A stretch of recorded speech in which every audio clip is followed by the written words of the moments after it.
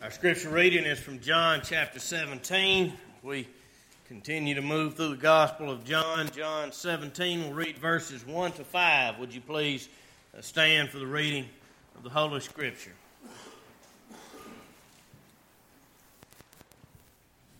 When Jesus had spoken these words, he lifted up his eyes to heaven and said, Father, the hour has come. Glorify your Son, that the Son may glorify you, since you have given him authority over all flesh, to give eternal life to all whom you have given him. And this is eternal life, that they know you, the only true God, and Jesus Christ, whom you have sent. I glorified you on earth, having accomplished the work that you gave me to do. And now, Father, glorify me in your own presence with the glory that I had with you before the world existed. And may God add his richest blessing to the reading of this portion of his holy word. Will you pray with me, please? Again, our Father, we're thankful for your word, and we pray that by the power of your Spirit you would come and speak to us, that we would see our Lord Jesus Christ high and lifted up, that we would hear him, and that hearing him, his sheep would know him and follow him, and that we all would offer ourselves to him promptly and sincerely, in spite of the inability and sin of the preacher. In Jesus' name, and for his honor and glory. Amen. Be seated, please. The glory of God. On Monday, November 24th, 1672, John Knox, the great reformer of the Church of Scotland and generally considered the father of Presbyterianism, lay dying. He would breathe his last shortly after 10 o'clock that night. He was 57 years old. About 5 hours before he passed away, around 5 p.m., Knox said to his wife, "Go read where I cast my first anchor."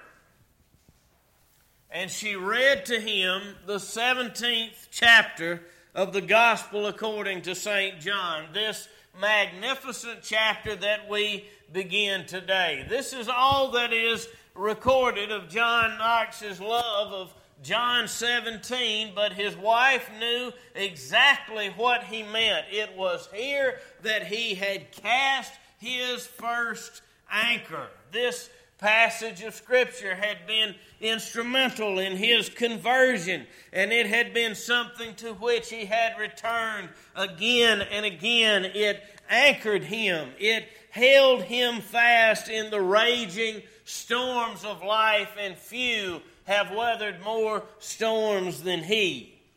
This chapter is known as the high priestly prayer of Jesus. As our priest, of course, Jesus offers himself as the sacrifice for our sins. And he also makes intercession for us. He prays for us as our high priest. And here in John 17, we see Jesus, our priest, praying to his Father for us and for all his people.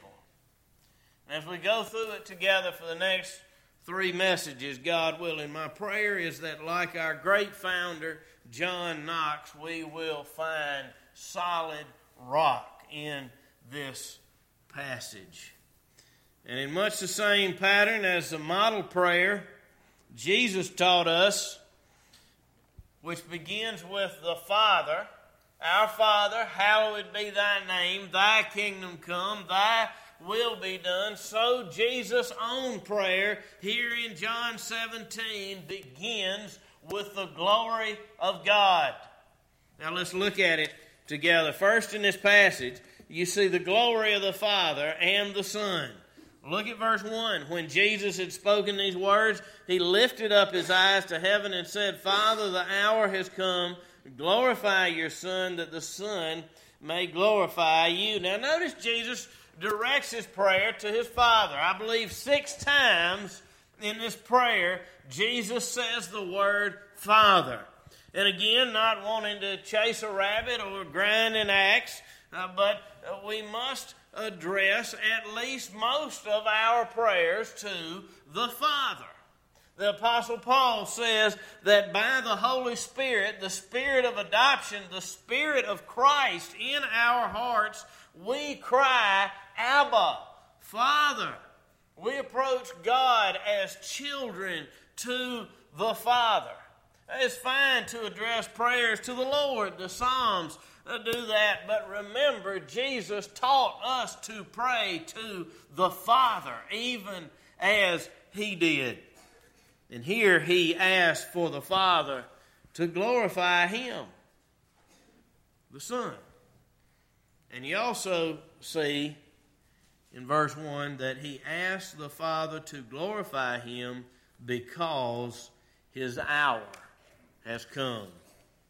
We sometimes refer to death as our time coming. You know, when my time comes, whatever.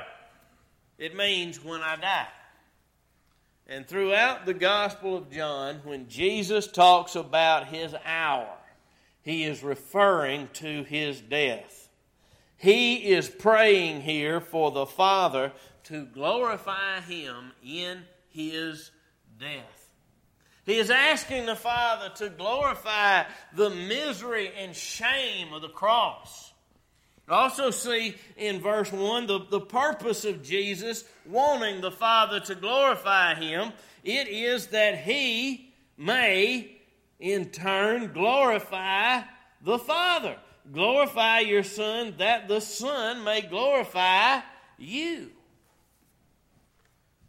The Father glorifies the Son in His death. The Son glorifies the Father by His death. How does the shame of the crucifixion bring glory to the Father and the Son? Look at verse 2. Since you have given Him authority over all flesh to give eternal life to all whom you have given Him. You see there the eternal plan of salvation.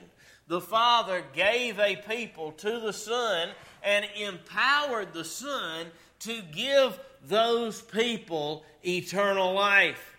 Now, this does not mean that the Son had no divine authority or power, or He was less than God, and then at some point the Father promoted Him. No, this means that the Father in eternity past designated and appointed the Son to be the Savior of the people He would give Him.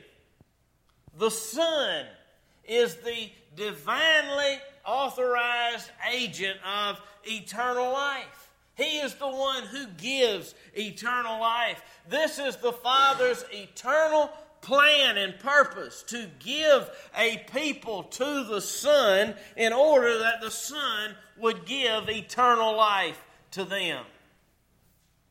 But in order to give them eternal life, the Son had to die for His people.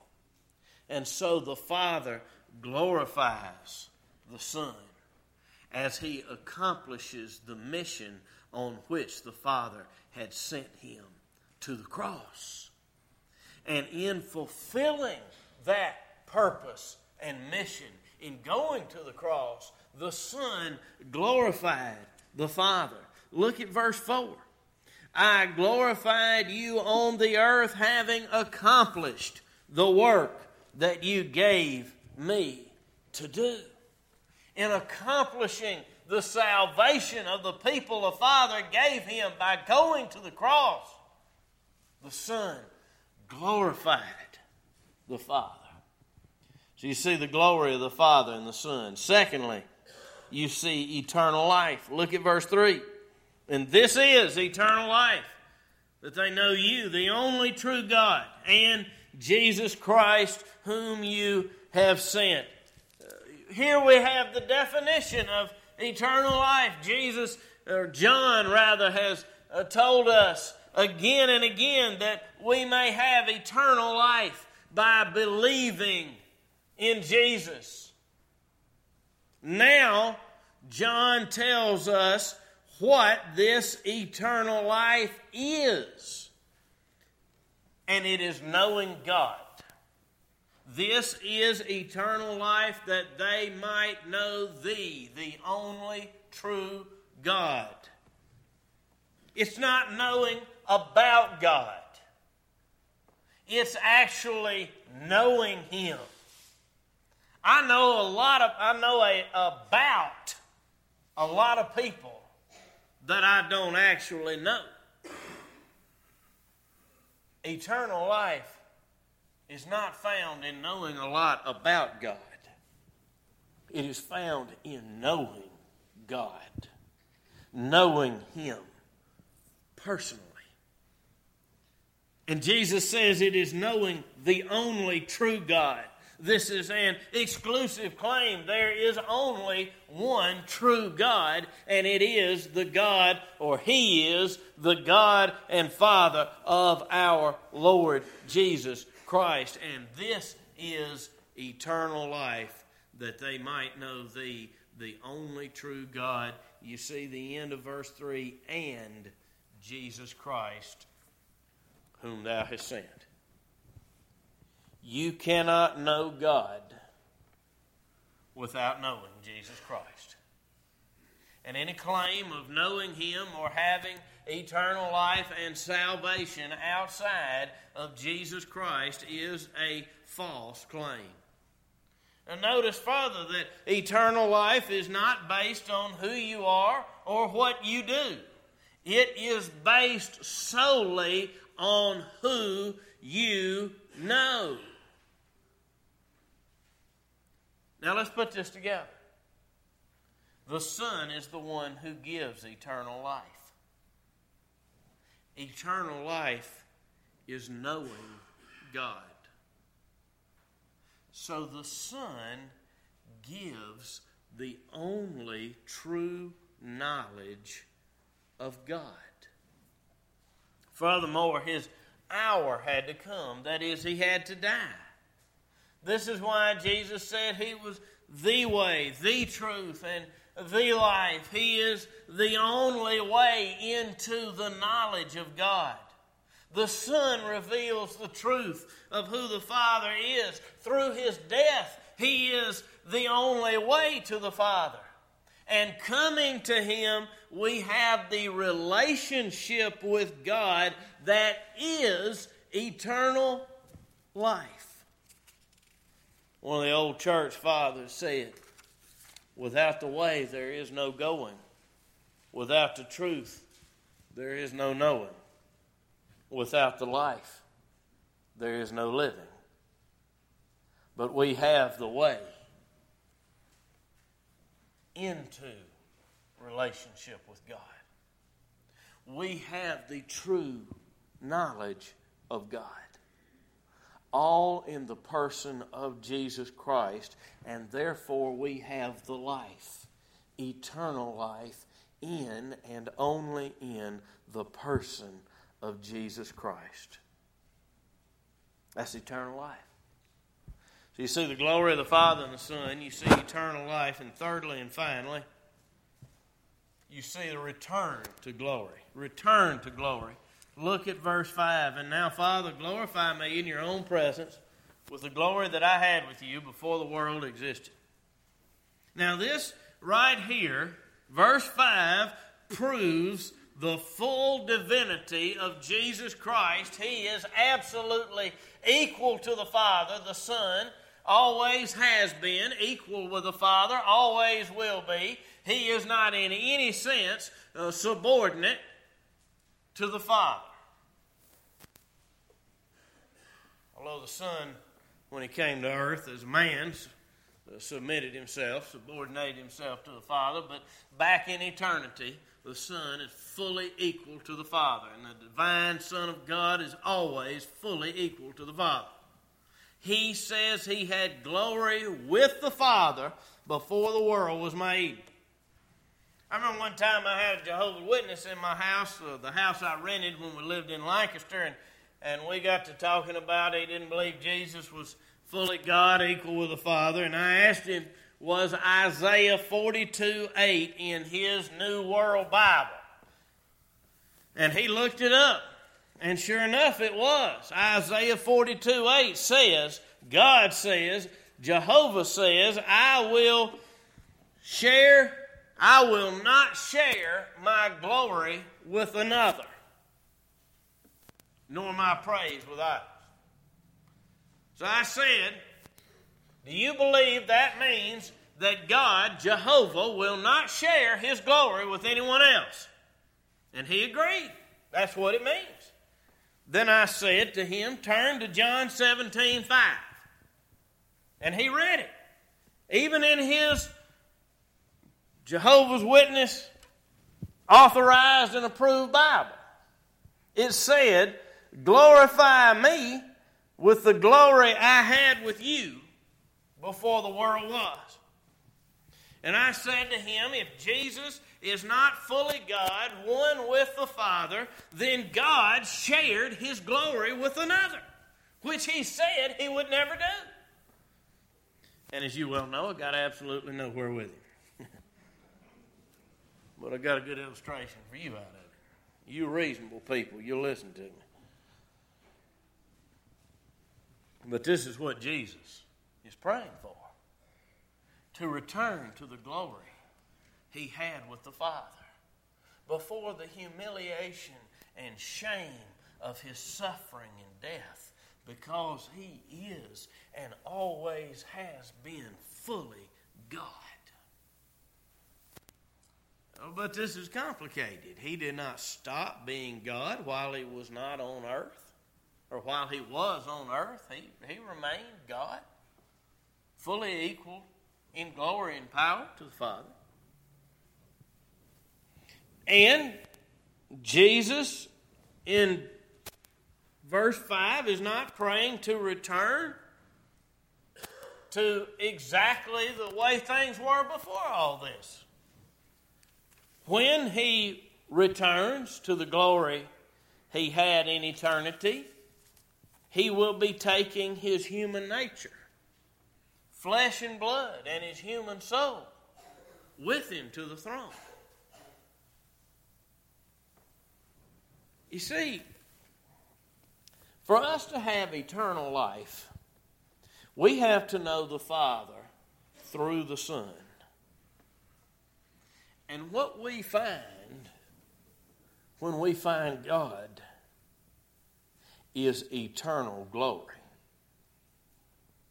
Where God is, there is glory. So really, to live, have eternal life, we must be brought into contact with the glory of God. But this creates a dilemma. You remember when Moses asked the Lord, show me thy glory? And the Lord told Moses, no man can see me and live. The glory of God would obliterate sinful man.